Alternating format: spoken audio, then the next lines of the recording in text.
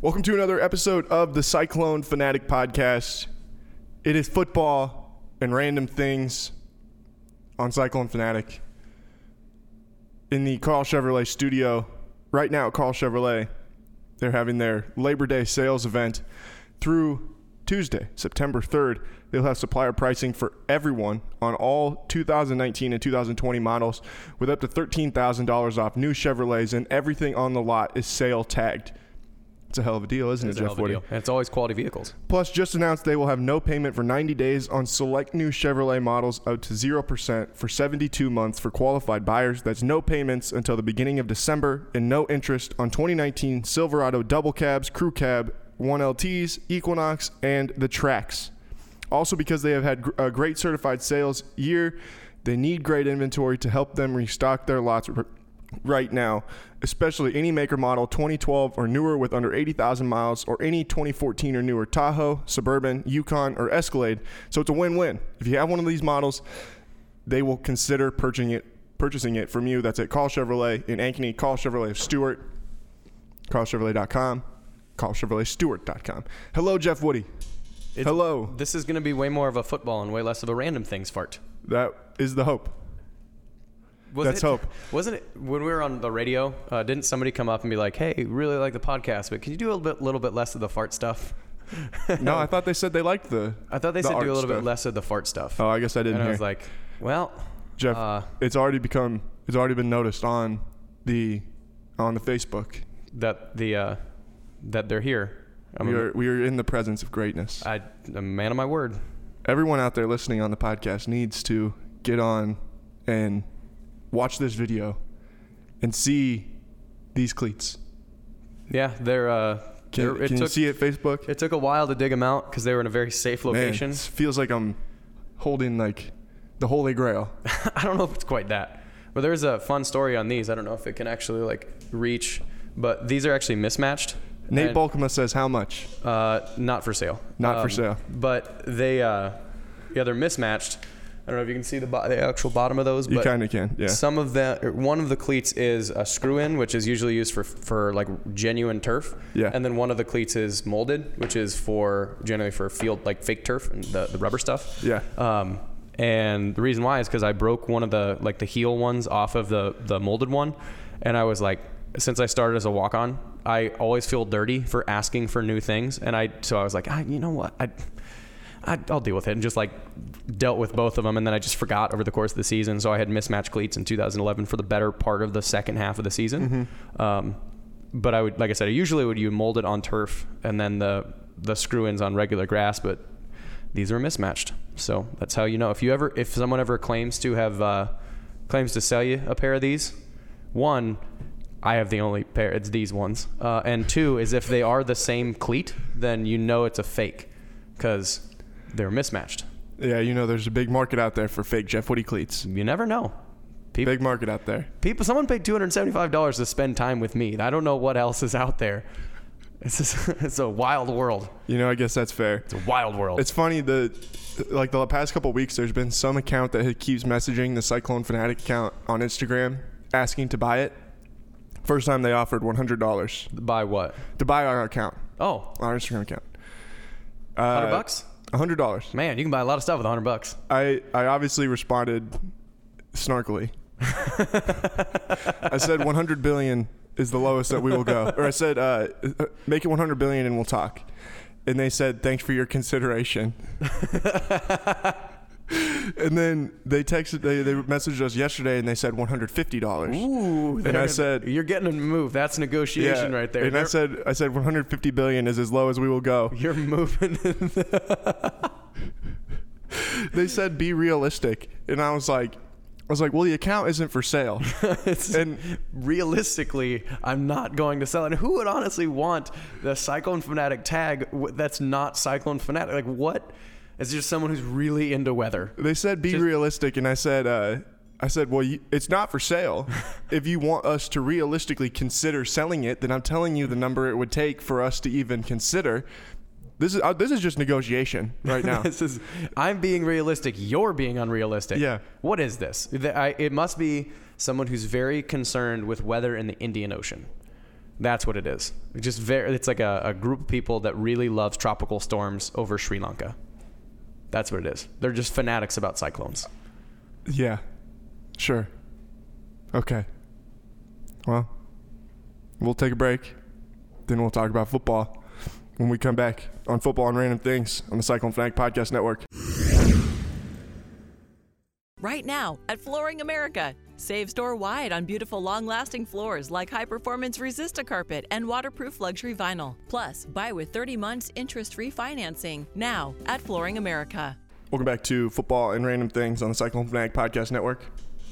Jeff is admonishing me on my I think it's just selection. It's just one of those like warnings that it seems pretty intuitive, where it's like on the back of a carton of milk it says like contains dairy. Like, okay, I noticed that it's milk. And this one it says there's almond milk, there's coconut milk, it's just juice.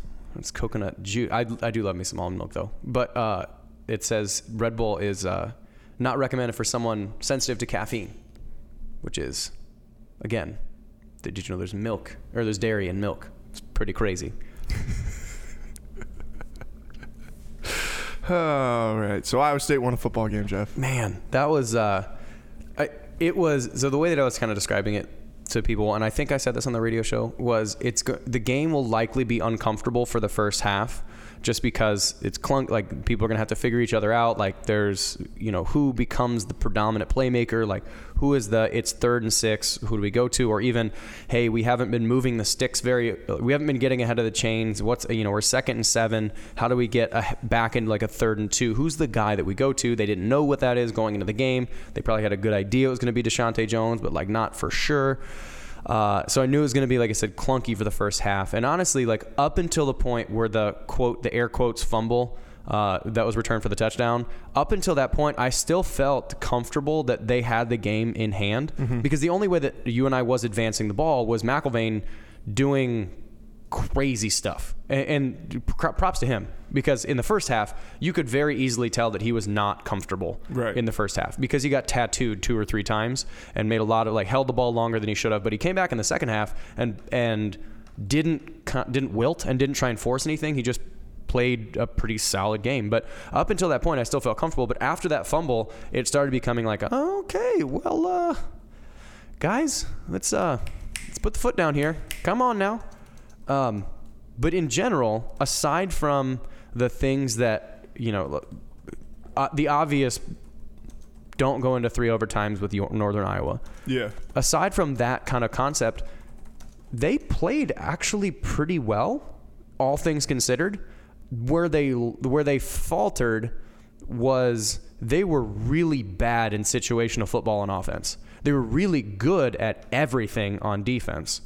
They were good in kind of the open field in your non-pressure packed downs on offense. Right. I don't know. I haven't put a statistics together. I don't know if Jay has or not, but like their first down success had to be pretty high. Their third down success had to be pretty low. So they were. I have the stats. That's the first down efficiency, third down efficiency? I have the third down efficiency. Okay. So they would get ahead of the chains. They would, generally speaking, they run blocked actually pretty well. Like one of the big questions was, are they going to be able to move the ball? I think you mentioned this at one point in the fourth quarter or in overtime. If you were to take this rushing total and put it in the 2008 statistics or 2018 statistics book, it would have been the third highest rushing total of the season. And that last year they had David Montgomery. Mm-hmm. So they ran actually pretty well. All 4 running backs played pretty well. Is there an update on Kene, by the way? No, not that I know of. Okay. But they, in general, 90% of their plays were successful. And we can get in more, we will get more into the weeds on how they actually did that.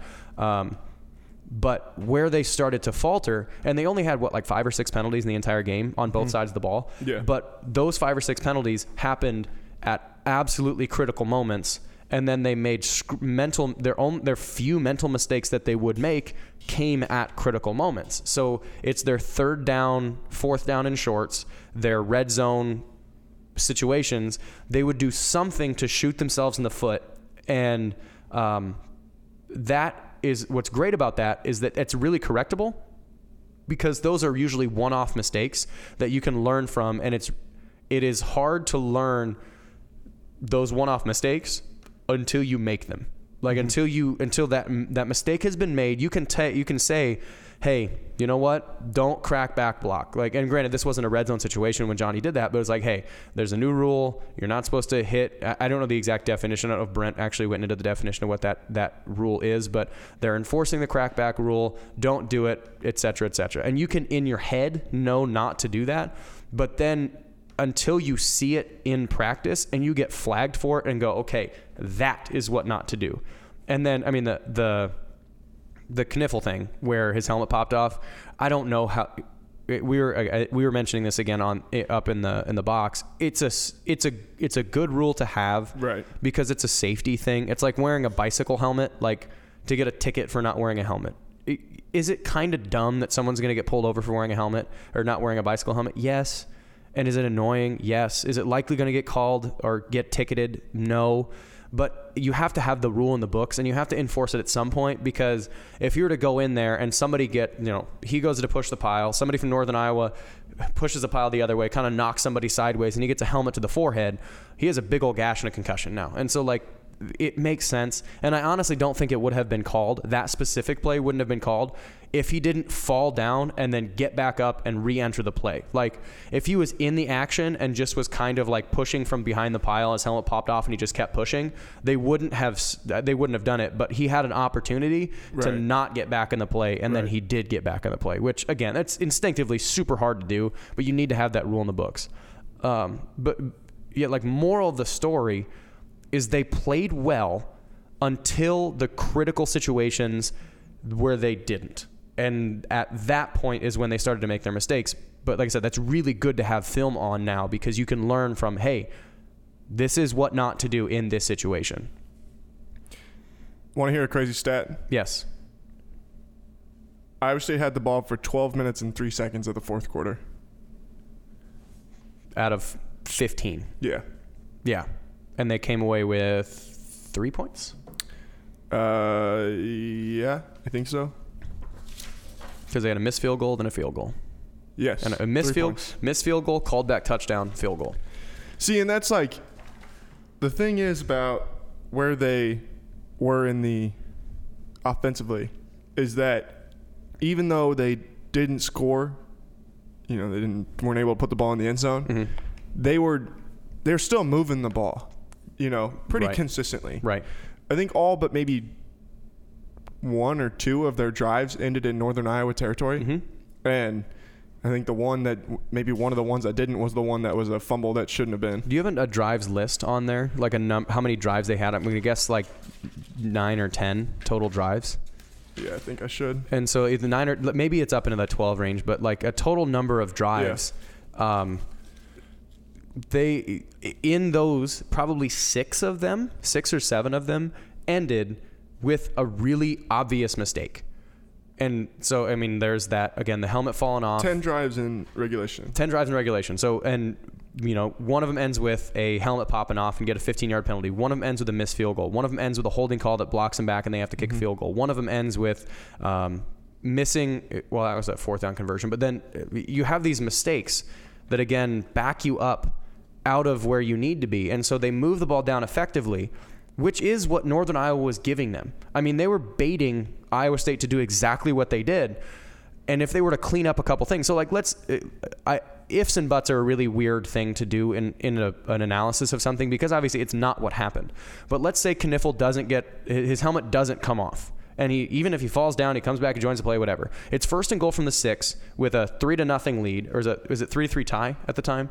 Yeah. A 3-3 tie or 3-0 lead. They go in and score a touchdown. The complexion of the game now changes, again, even a little bit farther, because then the next drive or a couple drives later, they go down and score a touchdown. So at that point, it becomes 17-3, because Northern Iowa was not moving the ball. They were not advancing the ball on Iowa State's defense. So they don't get that play called back. That counts as a touchdown instead of a field goal. So instead of 6, or it was 3-0, or 0-0 at that point. Anyway, so it's 7-0. Like, it's a very quick 4-point swing. And then again, the defense consistently was stopping Northern Iowa, except for, again, scramble plays, because and that's what's hard with what ifs, is maybe there's a scramble play that pops it out. But if they don't shoot themselves in the foot early, it's a very quickly a 24-3 game or something like that, where they don't have these fluctuations in success because they move the ball up and down as much as they wanted to. I don't know how many. Maybe they had no 3 and outs, did they? Maybe one. They had one. Well, okay, never mind. No, they didn't. They had no 3 and outs. Well, it was 0 or 1. I think 1. And out of 10 drives, they moved the ball at least a first down's length. Right. So they were doing it was successful just with mistakes.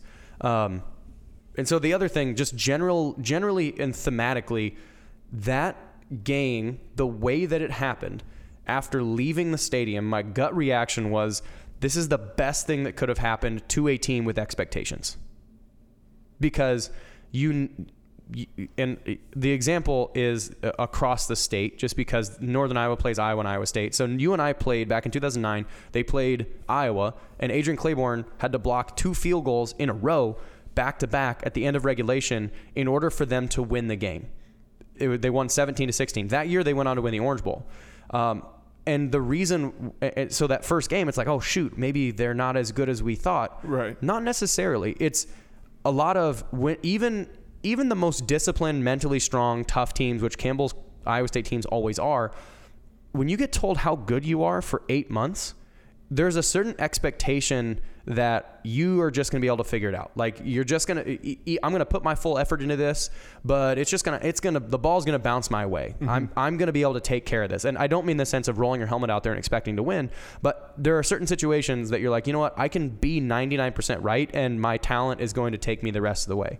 Well, that humbling of you were taken to 3 overtimes by a team that you're objectively more talented than, but you still managed to escape with a win. So you didn't get the L on the record, but you got a wake-up call to say, like, okay, that 99% isn't good enough. Because the situations where they were bad, let's take this back to those mistakes, there are situations that required a heightened level of intensity, and the margin for error goes down even farther because everybody's dialed more in the red zone, and everyone's dialed more in on third down because the stakes go up. And so if you're holding 99% successful in the open field, that's fine, because defense could be, hey, if we got the 7 yards, whatever, we got another down. Well, in that third down, again, the stakes go up. If you're at 99%, the defense is 100%, well, you now no longer have the capacity to execute because you're just a little bit slow, or just a little bit off on your decision, or just a little bit wrong in something. And so that final 1% is what makes the difference between that 24-3 portion of the game and it being 10-10. So they got that wake-up call early without having like Iowa last year, the Iowa State game last year. Had they not gotten their asses whooped by Iowa's defensive line and by Iowa's offensive line, they would not have been as good as they were last year. Right. Because they wouldn't have had one game film to say, like, hey, this is what happens when you do it wrong. And they wouldn't have had kind of that mental, okay, I actually need to work way harder than I thought. Yeah. Because this is what's going to be the result if I don't. So the capacity, or the instance of it happening where they got themselves humbled back to earth from the huge expectations throughout the season, getting them to 3 overtimes and still escaping with a win, I think that's the best possible situation for this team. And I honestly hope they drop out of the rankings, because every team, no matter who it is, does better with a chip on their shoulder. I mean, I would think that they probably will. Yeah, and yeah. I hope that they do, because, hey, everyone's against you now. Yeah. They thought you were good. Now they think you suck. Good luck. That it's there now. So I think ultimately this is a good thing for them to happen. But yeah, it was more than stressful by about the middle of the fourth quarter when they were trailing. I do think, though, that it's easy for the coaches to go in and say, okay, if we don't, like, these are the things we got to clean up. Mm-hmm. If we clean these things up, we win this game probably like 35-0. Mm-hmm. Where you mentioned it, the Knipfel thing, the Johnny thing. I mean, they moved the ball pretty easily mm-hmm. for a large portion of the game. And I think that's what still makes it encouraging, is it's just like, it's not like where it's, we're really bad here. Right. It's he's like, okay, we clean up this mistake, this mistake, this mistake. Mm-hmm. They're isolated. Completely different They're game. isolated mistakes. Yeah, and it's not just where it's, you know, in the past you could watch what they're doing at times and be like, man, There's just that's not not fixable. There's just not enough That's there. not a Yeah. not a fixable thing.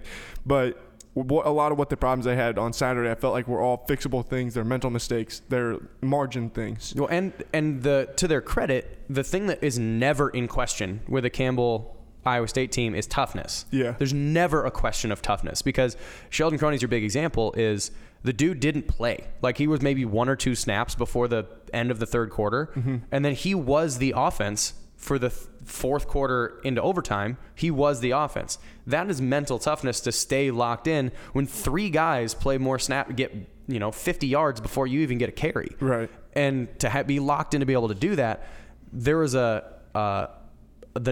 Iowa State Nut Cup was firmly in place. And these guys were like, I don't really care. Like we're still going to be, whatever we do, we are going to be fine because we're not going to let this rattle us. So they're tough. It's just, again, there's an execution attitude, little tiny details here and there. Like another example, and this isn't necessarily all penalties, but there was a 3rd and 6. So I went and rewatched this yesterday. There's on the drive that ended up with the callback, or the very last drive of regulation, the one that got called back touchdown to the field goal that got kicked. Yeah. The play that led to a 4th down was a Sheldon Croney run for like 2 yards or something like that. It was 3rd and 6, and they ran the ball. Granted, they were playing for 4 downs, but there was a 5-man box. That's a decent play call. I mean, so let's take a step back even farther. One of the reasons why I think somebody told me this morning, there's a stat of like Brock Purdy, he did not complete a pass with the ball traveling longer than 12 yards.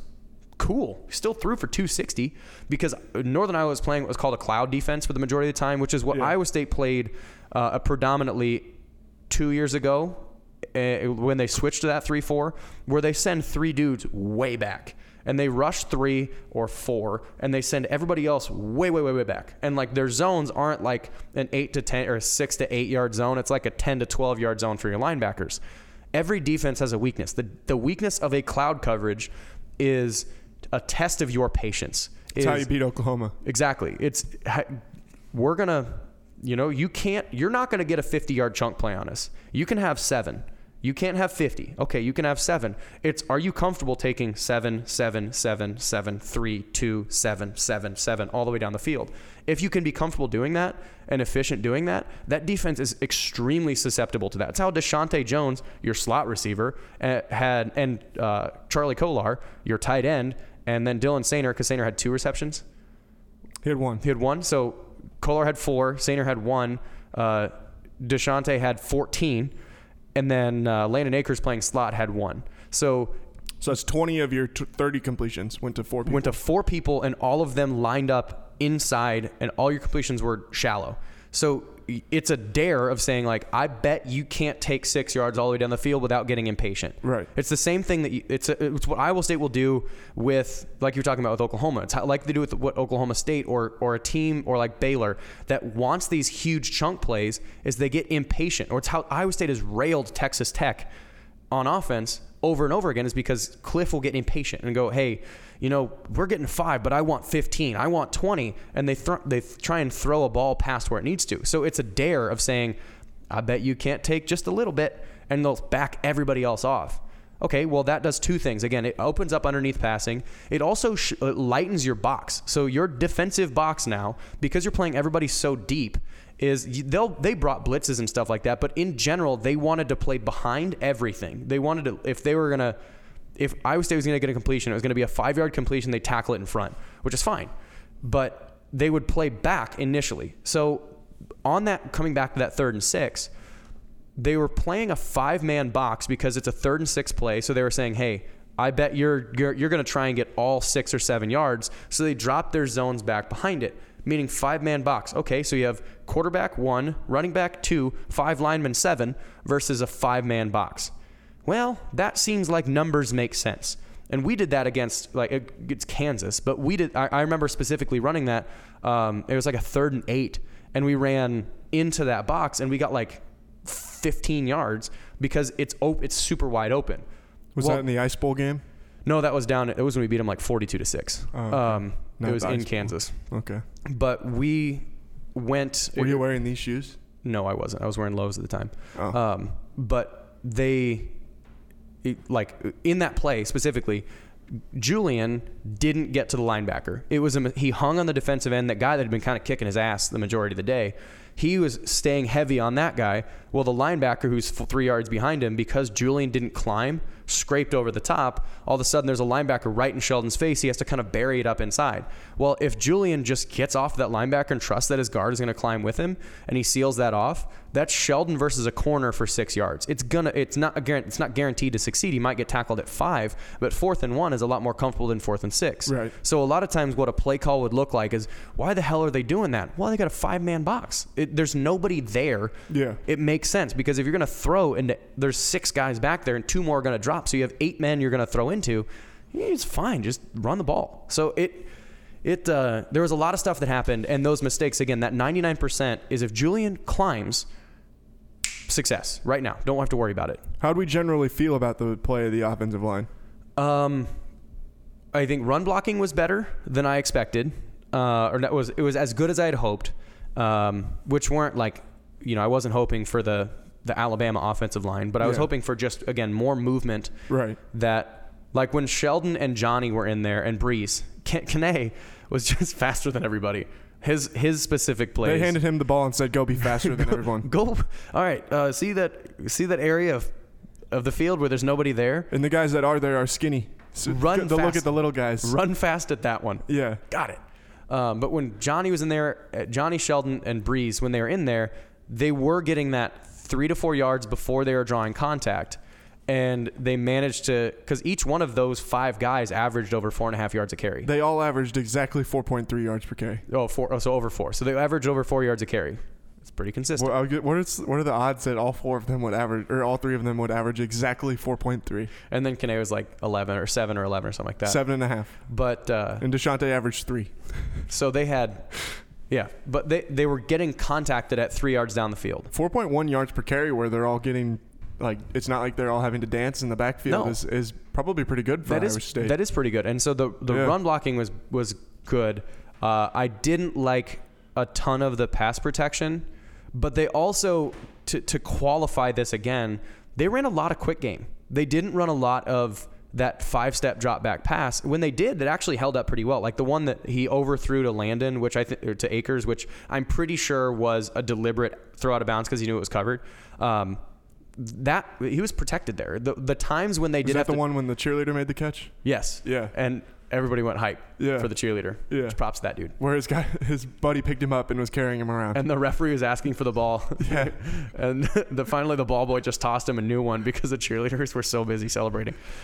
Anyway, like on those plays where there's deliberate dropbacks, there is actually pretty decent protection. It's the quick game where it's okay to have not okay. It's much more understandable that you're going to get beat because your main job isn't necessarily to stop the guy. It's to just slow him down enough that the ball's going to be gone before he would get there. Mm-hmm. So you have really, if you a lot of times on a quicker pass, a 3 or a 1-step drop, you're going to take one kick step. So an offensive lineman will back up 1 step and then immediately throw his hands.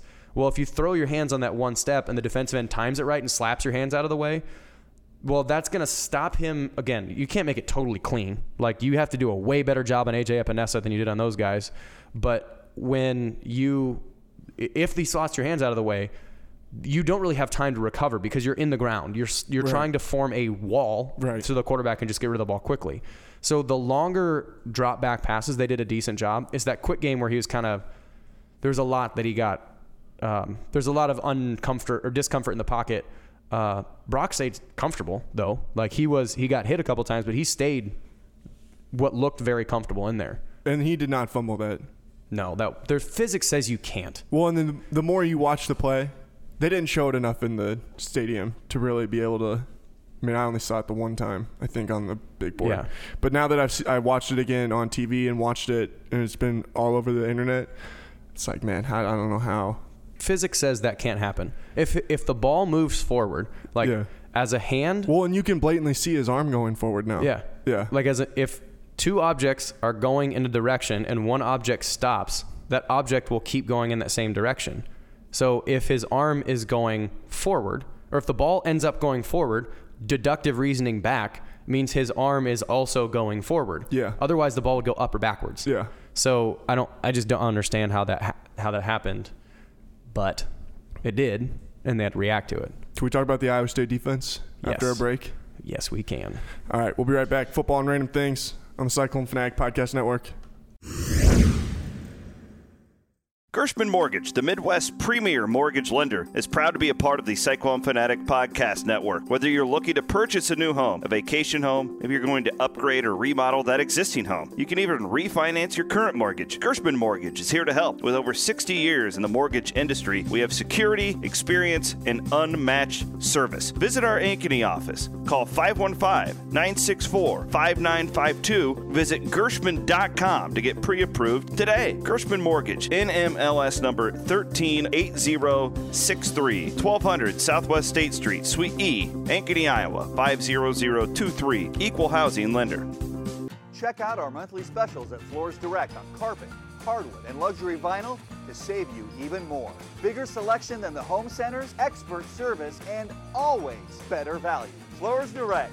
Say yes to paying less.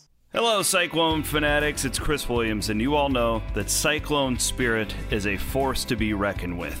I want to tell you about something today, though. It's called Through the Forever True for Iowa State. It's a campaign, a historic initiative by the Iowa State University Foundation. It's to raise donations that will benefit every aspect of the university. Cyclones everywhere are helping to reach the unprecedented $1.5 billion goal. More than 81,000 donors have given to the campaign thus far, including over 27,000 first-time donors. So far, they have gifted more than $1.2 billion. The Cyclone energy is truly unstoppable. Now, this campaign has achieved an amazing amount of success thanks to gifts of every size, and the impact it's been seen across campus, from the Sukup South End Zone and the North End Zone construction to the thousands of students who receive scholarship support. You can learn more about this at forevertrueisu.com, because the world needs more Cyclone Spirit. Welcome back to Football and Random Things. Jeff, Iowa State's defense is good. They are very good. They are good. They are very good. I don't know, with the statistics, I didn't go through and tease this out, but outside of, there are, I think, 3 scramble plays that resulted in probably at least 60 yards of total offense for Northern Iowa. If you remove those scramble plays, you and I would have had, I think, 140 yards in regulation and overtime in all other downs. And they rushed for, 1.1 per attempt? Yeah. And that was including at least 4 or 5 that were 5-yard gains. So from top to bottom, I mean, they're as good as we thought they were when they showed up. And I think they are who we thought they were. They are who we thought they were. And that was without, Braxton Lewis wasn't playing. Yeah. And so they had number 7. I'm going to forget the guy's name. So number 7. Justin Bickham. So Bickham filled in and played really well. And so they had depth there. They could do hockey switches at both linebacker and defensive line. Right. And swap out 2 guys at a time and still manage to play well. And I think over the course of the season, I think Will McDonald will get better. Things were moving pretty quickly for him. But I also love that they put him in there in crunch time. In pastime situations, yeah. To rush the quarterback from a defensive end position. Yeah, and he did. And he got there. Yeah. He was just short, which that was one of the that was a successful play, because I think him and Jaquan ran into each other at the quarterback, and McElvain popped out. But and then Vance got him. Pushed him out of bounds. Well, no, that was in overtime, I guess. Yeah. Yeah. But he did tackle him. It was on the last play of the first overtime. Yeah, there was one going. Well, there was one going into the south end zone. Yeah. That McDonald was in there too. Prior to the second 50-yard field goal that true freshman kicker knocked in. Talk about the cojones on that dude. That's some stones, man. And then they iced him too, right? They might Wasn't there one? Yeah, but they might anyway, have. That was impressive. But yeah, the defense. I think the thing that was the most surprising. I mean, I knew they were going to be good, But the thing that was the most surprising to me was how well the linebackers played. Yeah.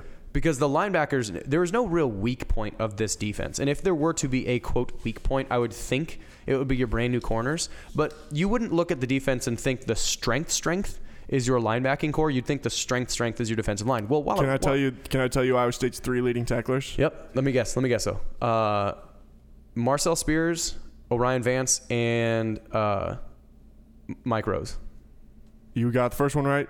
Marcel Spears, 9 tackles, 5 solo, 4 assisted. Mike Rose, 8 tackles, 7 solo, 1 assisted. Orion Vance, 8 tackles, 6 solo, 2 assisted. They accounted for all 3 of the team's sacks and 7 of the 10 tackles for loss. And 3 quarterback hurries. And a lot of that came on spy plays. The quarterback hurries were almost exclusively on spy plays. Yeah, it was all Marcel, and then they had Vance do it a couple times too. Yeah, but that's how he got his. I think that's how he got his tackles for loss. Yeah, more. Yeah. I thought Marcel played really, really well. Yeah, I mean all 3 of them again. Like that was the most. And then when Hummel came in, they didn't miss a step. Hummel played really well too. It's just Hummel also added 2 tackles. Those 4 are going to be your predominant, and then McDonald they'll put him in there because he's just swimming right now. It's a lot of stuff that's flying around, but those guys. I love Campbell's quote as we were talking about Mike Rose. He was like, we put him out at Sam, but then you look down, look up, and you go, damn, that guy is everywhere.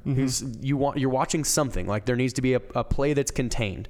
And 23 is forcing it back to the middle. Or there needs to be a quarterback pressure and quarterback boots out of the pocket, 23 draws a holding call. Or there needs to be a pass broken up and he's either breaking it up or he's right there where it could have been broken up. I mean, 23 was all over the field, but I think there wasn't one standout among those 3. They all just played so solid. Right. Though I think the play that jumps out as far as like one of those little underrated plays that no one understands how difficult it was.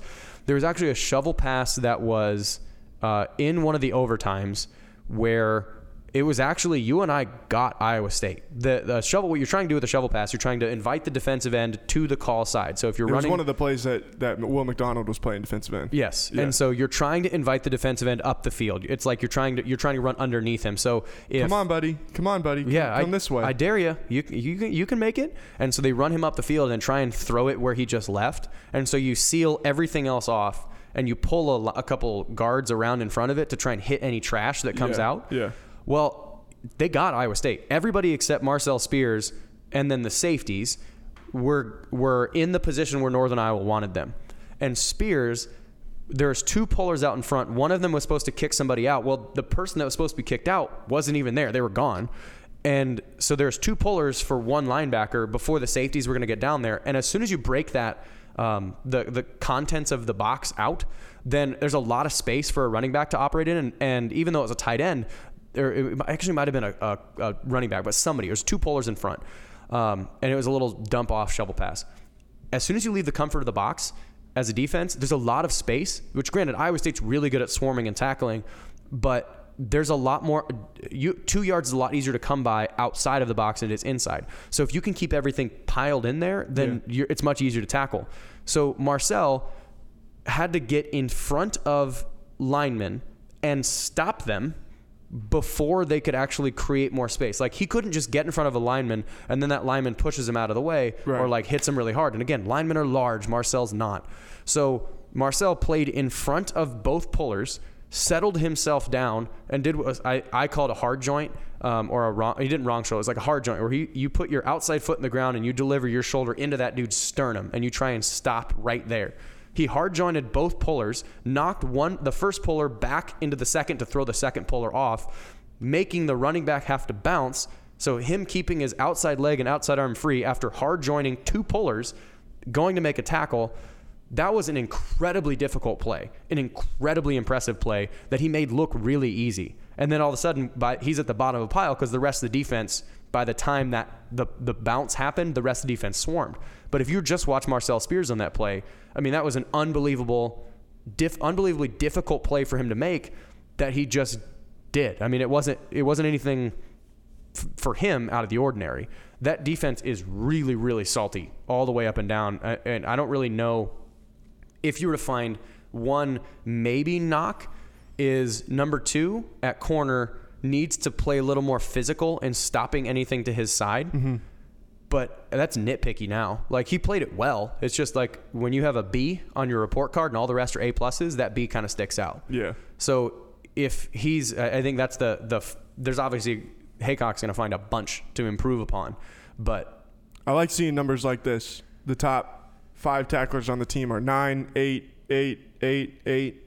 Mm-hmm. I mean, there's not one guy that's running around. Yeah, it's not just like Joel Laney's getting 20 tackles. And there's also, it's not a lot of safeties. Yeah, that are making. They're not your top 3 tacklers are linebackers. Top 3 are linebackers, and then the next 2 are Eisworth and Lawrence. Yeah, but still, your top 3 your leading tacklers should be your linebackers, not your safeties. Yeah. Even though Iowa State's defense floats around and they'll bring Eisworth up in the box, but man, they were good. And Ray, you cannot run the ball against a defense when Ray is playing like he did on Saturday. Yeah. I mean, you just can't move him. No. I don't know if you guys, if you are going to go back and rewatch this, if you have time, then you watch the play where they try to double team Ennie, and you put a hand on each guy and just like stop them both. It's like, no. Watch. Ennie is so much fun to watch. Like, yeah. Bailey's more of a true pass rusher. He's they're all really, really good. Yeah. Ray is more of a true run stopper. Bailey's more of a pass rusher. And Ennie's a little bit of both. I imagine when Ennie's football career is over, he could make a lot of money as a bouncer. Oh, he could. He's going to be able to picking people up by the back of their shirts and holding them up like this. Or like Permar security at a concert. That's like, hey, you know what? You're not rushing the stage, no matter how big it is. But like, if just put your eyes on number 5 and watch him during the whole play. Because he's both long, but he's also very he's hard to get a hold of. Mm-hmm. Like, his arms, he has so much length. So if he gets you extended, you're not going to get into his body. But like, even if someone does get into his chest, he'll like snake through and still somehow pop out on the other side. He's really fun to watch. And again, I think he's, over the course of the season, he's going to be the reason why Jaquan gets a lot of sacks, because as they watch him, they're going to need to send 2 guys to him, because there's no way that you can just keep him contained with 1. I need to say, I thought it was fitting that number 19 was one of the jerseys that we got. When I saw that, once I saw him in the frames up there, I was like, oh my gosh. 19. That's exactly what we needed for the podcast. 19. It's number 3 now. He's Jaquan Bailey. He is number 3. But, he is Jaquan Bailey. But it fit when I was like, oh, number 19. That's what I wanted to see. All right. Did you watch any other football? I'm sure you did. I did. Did you watch Oklahoma last night? I watched OU. The games that I sat down and actually... Did you watch the replay of the Kansas game? I didn't. I did not. The games that I actually sat down to watch were Iowa and OU. I wanted to see what Iowa looked like. Yeah. So I can have like something to say. How should we feel? Their offense is better than I thought. Their defense is not as good as I thought. But did you cry when you saw the prodigal son return home and score a touchdown on his first career catch? And I thought that was cool. Did you cry? No. You cried, didn't you, Jeff? I didn't. You did. I absolutely did not. Because you're a Hawk. Hawkeye Jeff. Get out. So objectively, the thing that Iowa is better at this year than they were last year is they now have at least. Smith Marset is number 6. He's okay. He's a fine wide receiver. Number 12. Actually, they have a threat now. I think his last name is also Smith, but it's not hyphenated. Brandon Smith. Yeah. So he is, I think, their best receiving threat. Dude can jump. It was noted on the television broadcast he was a state champion high jumper. Yeah, boy can jump. And so they have threats at wide receiver, which makes their play action game a lot stronger, because you can play action to a tight end. And granted, they had Fant and Hawkins, and they could throw out at wide receiver and play them like a wide receiver. Yeah. But now they actually have true wideouts they can throw to. But where the strength of this offense is going to be is in that physical, just the FU running game that Iowa likes to run. And their offense is better this year than it was last year. But like I said, their defense, it's still pretty questionable. I mean, Epinesa is still really good, and you're going to have to game plan for him. But there's not a lot of other guys in that defense, at least, again, in week 1, which there's a lot of film to improve upon. So in the small sample size, you're going to... Who do they play this week? Rutgers. That's right. Oh. Rutgers threw all over the field this week. Did you see that? I didn't. That's if they do that, then they might get some success against Iowa because their secondary is not that good. On their way to a 48-21 win over the UMass Minutemen. The former Fighting Caliparis. Yes, and back in the 90s, yeah. But that was on the basketball court. I don't know what you're talking about. He coached football too. Okay, yeah, keep going. But you can game plan for 94, and the rest of the defense isn't quite good enough to take over the rest of it. Mm-hmm. So it's 94 and a bunch of guys that are pretty good. And that they're going to have to take steps forward in order to compete with what they want to for the rest of the conference. And I think for Iowa State, the obvious question is how does that stack up? If it's just him versus Julian, that's not a good matchup for Iowa State. But you also have 3 tight ends that are all capable blockers and capable pass catchers that you can put Charlie Kolar out as a wide receiver on the left and put Sainer as your H-back that can float back and forth. And if they trade 94 to one side or the other, you can just motion 89 to the side that he's at and give whatever the tackle is help. Or you can bring Kolar in and you can put 2 tight ends and a tackle on him while you go somewhere else. So they're going to have to game plan for him, but didn't look like there's a lot else that was going to be the problem. So I think these two teams, the strength that one has is the strength of the other now, where Iowa wants to run the ball. Iowa State's really good at not letting you run the ball. Iowa State likes to throw underneath to get rid of the ball pretty quickly. Well, that's not necessarily escaping. They're gonna need to get a little more time to get the secondary more spread apart because that's where Iowa's weakness is going to be. There's probably going to be more down the field shots, gonna be a lot of cover 2 shots, and then, like I said, on the other side of it is they with the Iowa State defense versus the Iowa offense. There's if you can stop the run and make them have to throw, I think you're in a good situation because I don't know if Stanley likes to do that. So you don't feel that discouraged? No, not really at all. Okay. Like I said, their offense is better. You hear that Facebook Live? Everybody was talking earlier about how they were discouraged. They're fine. Take those isolated plays out where there were mistakes for Iowa State, and overall they played really well. I mean, not really well. They played pretty well, especially all things considered first game. Hey, they won the game. And now they have 2 weeks of film to watch. And then the other thing that I watched with Oklahoma, OU's OU. Hey, Jalen Hurts is good. Shocking. Oklahoma has a really good quarterback. Lincoln Riley's a good coach. He's a damn good coach at the offense. Their defense is still shoddy. Their defense was flying around early on in the game, and then it was like by the second half, I was like, man, these guys ain't any better than what they were. They might. Houston, I think Houston just sucks, dude. Like, they just were not impressive to me at all. The quarterback can run around a little bit, but that's about it. Well, and it's in the second half, their entire offense was, I'm going to throw the football as far as I possibly can. And game 1 with Holgerson's new offense, so they did. Not only were they probably less talented than they have been years past, they just have that. They don't know what they're doing yet. They're learning a new thing. So. Yeah, OU, it's going to be more of the same. As far as their offense is going to score 50 points a game, but their defense is going to give up 46. Like, they're better than they were last year, but it's really easy. That was a low bar. That's a low bar to clear, being better than last year's OU defense. But there's still a lot of problems on that defense, and I think they have an attitude that's different. I think they seem like they're a little bit more physical, but also towards the end of the game, I don't know if you saw, like, they would be like chirping at each other, and they'd be chirping at the Houston team, which attitude-wise, fine. Like, you want to chirp, go for it. But if you're going to chirp, don't have missed assignments. Well, I thought it was funny. There was a play where Houston tried to run a quarterback draw or something like that right down by the goal line, and they stacked him up. And then one of Oklahoma's defensive players, instead of helping get him to the ground, he was talking to the quarterback while everybody else is trying to get him on the ground. The next play, threw a touchdown. And I was like, man, I don't know if that's like the best idea. No, just maybe just get him on the ground. And the thing with a personality swirl like that is, to me, especially when you have the history of a lack of success like they've had on defense. Yeah. When you have this chirpy confidence. Like, a phrase that I heard somebody, his name is Matt Frazier. He's a 4-time world champion in CrossFit. And one of the things that he said is, if you have something worth bragging about, you don't have to.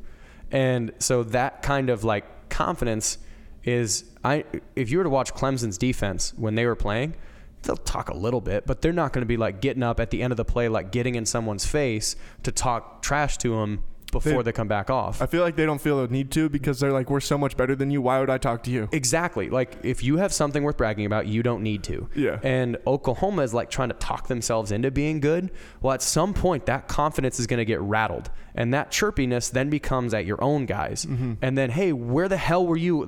You're supposed to carry number 3 when he runs vertical. Why didn't you carry number 3? Man, I thought you were going to take him. You're stupid. Like, then it starts to become like chippy. Yeah. And as soon as that happens, it's a really quick swirl down the toilet. Well, and that's why I think late in the game, when they've clearly won the game, and you see, and they give an anecdote on the broadcast that Alex Grinch is over there telling them to stop, saying you guys haven't played well enough to be doing all this stuff. To talk trash. Yeah, you haven't been playing well enough to do all this kind of stuff. He's like, just finish the game. Yeah, and I think they went out and gave up another touchdown after that. And it's the offenses in this league are way too good for you to have that kind of missed assignment but be athletic and make up for it. You're not going to be able to make up for it against Texas. You're not going to be able to make up for it against Oklahoma State. You're not going to be able to make up for it against Iowa State. You're not going to be able to do that throughout the season. So I don't know. Oklahoma seems like it's going to be a repeat of the past couple years where it's going to be a freaking shootout where you need to, in order to beat OU, you're going to have to score 38 plus. Yeah. But if you can get to 38, you could win. Because it is possible to get to 38 because that defense isn't as good as what their first half showed. Well, and the other thing is we've seen it with Iowa State and Oklahoma, where like even when they had Kyler last year, if it wasn't for Kyler just being really stupid good, mm-hmm. like Iowa State probably has a chance to win that game. Mm-hmm. I know that Jalen Hurts is a good player. I don't trust that he's as good as Kyler Murray. No, it's a different offense. It's totally different. It's run first, run second, throw third, and mentally as far as what the play calling is. Yeah. And it is they have a defensive end that's playing quarterback. I mean, more not literally. He can obviously throw the ball. He's athletic and he can run, but he's 6'3", 225. Yeah. He's a big dude, and so they're going to treat him like Auburn did with Cam Newton back in the day, where he has a pretty big arm. It's just not as accurate as Kyler was, and that's Kyler and Baker. It's not as there's not the surgical precision that they had with the last two quarterbacks that they've had. Right. But they have a bigger dude that they can be physical with the running back. They can be physical, bring extra tight ends in, and their quarterback can be a running back and get 7 yards on first down to set themselves up for a comfortable 2nd and 3, which is where you can start taking your shots. So the offense is going to be a lot different. It's going to be a lot. It's always been run first, but it's been very, very balanced in the past, where eventually they might work to balance, but to get Jalen Hurts comfortable with this whole offense, it's going to be really run heavy, 60-40 at least, as far as that offensive or that OU offense, as far as what their play calls are going to be. But man, their offense looked really good. And at the end of the day, the last time we saw this Houston team, they were giving up 70 points to Army. Mm-hmm. So I don't know that this is the best judge of whether or not Oklahoma is on ridiculous level again. Yeah. Like when they ran the ball and they were trying to out tough Houston, I think Army proved it's not that hard to out tough Houston. True. So this is, and another thing that, like, as you listen to everyone talk, and granted, you're listening, if you made it to this point, you've listened to us talk. We have 70 people on this watching right now. Thanks, guys. They wanted to see the shoes. Probably. That's what it is. Yeah. Not for us. But week 1, if teams don't look different from week 1 to week 2 or week 1 to week 5, if they don't look drastically different, that's a bad team. So some of the teams may have looked fantastic in week number 1. So you're telling me when Kansas comes out and puts up 60 next week? Les has got them moving in the right direction. How does he eat the grass if it's turf? I don't think he can. I don't know. Maybe they'll cover that on their show this week. Like just take some rubber pellets and just like swallow them like they're... Seems toxic. It's probably not healthy. There's a lot of snot on those. That would not be smooth. I would imagine you'd be able to see those on the way out. Yeah, that's what I'm saying. Too. They'd be just like floating around in the toilet. It's like little black chunks of corn. Oh, man. All right. I think that's enough. I think we're good for this week. Time's a flat circle. You can talk football as long as you want, but there's going to be a poop joke somewhere in here. Thanks for listening, everybody. We will. We'll talk to you guys again next week. What are we talking about next week?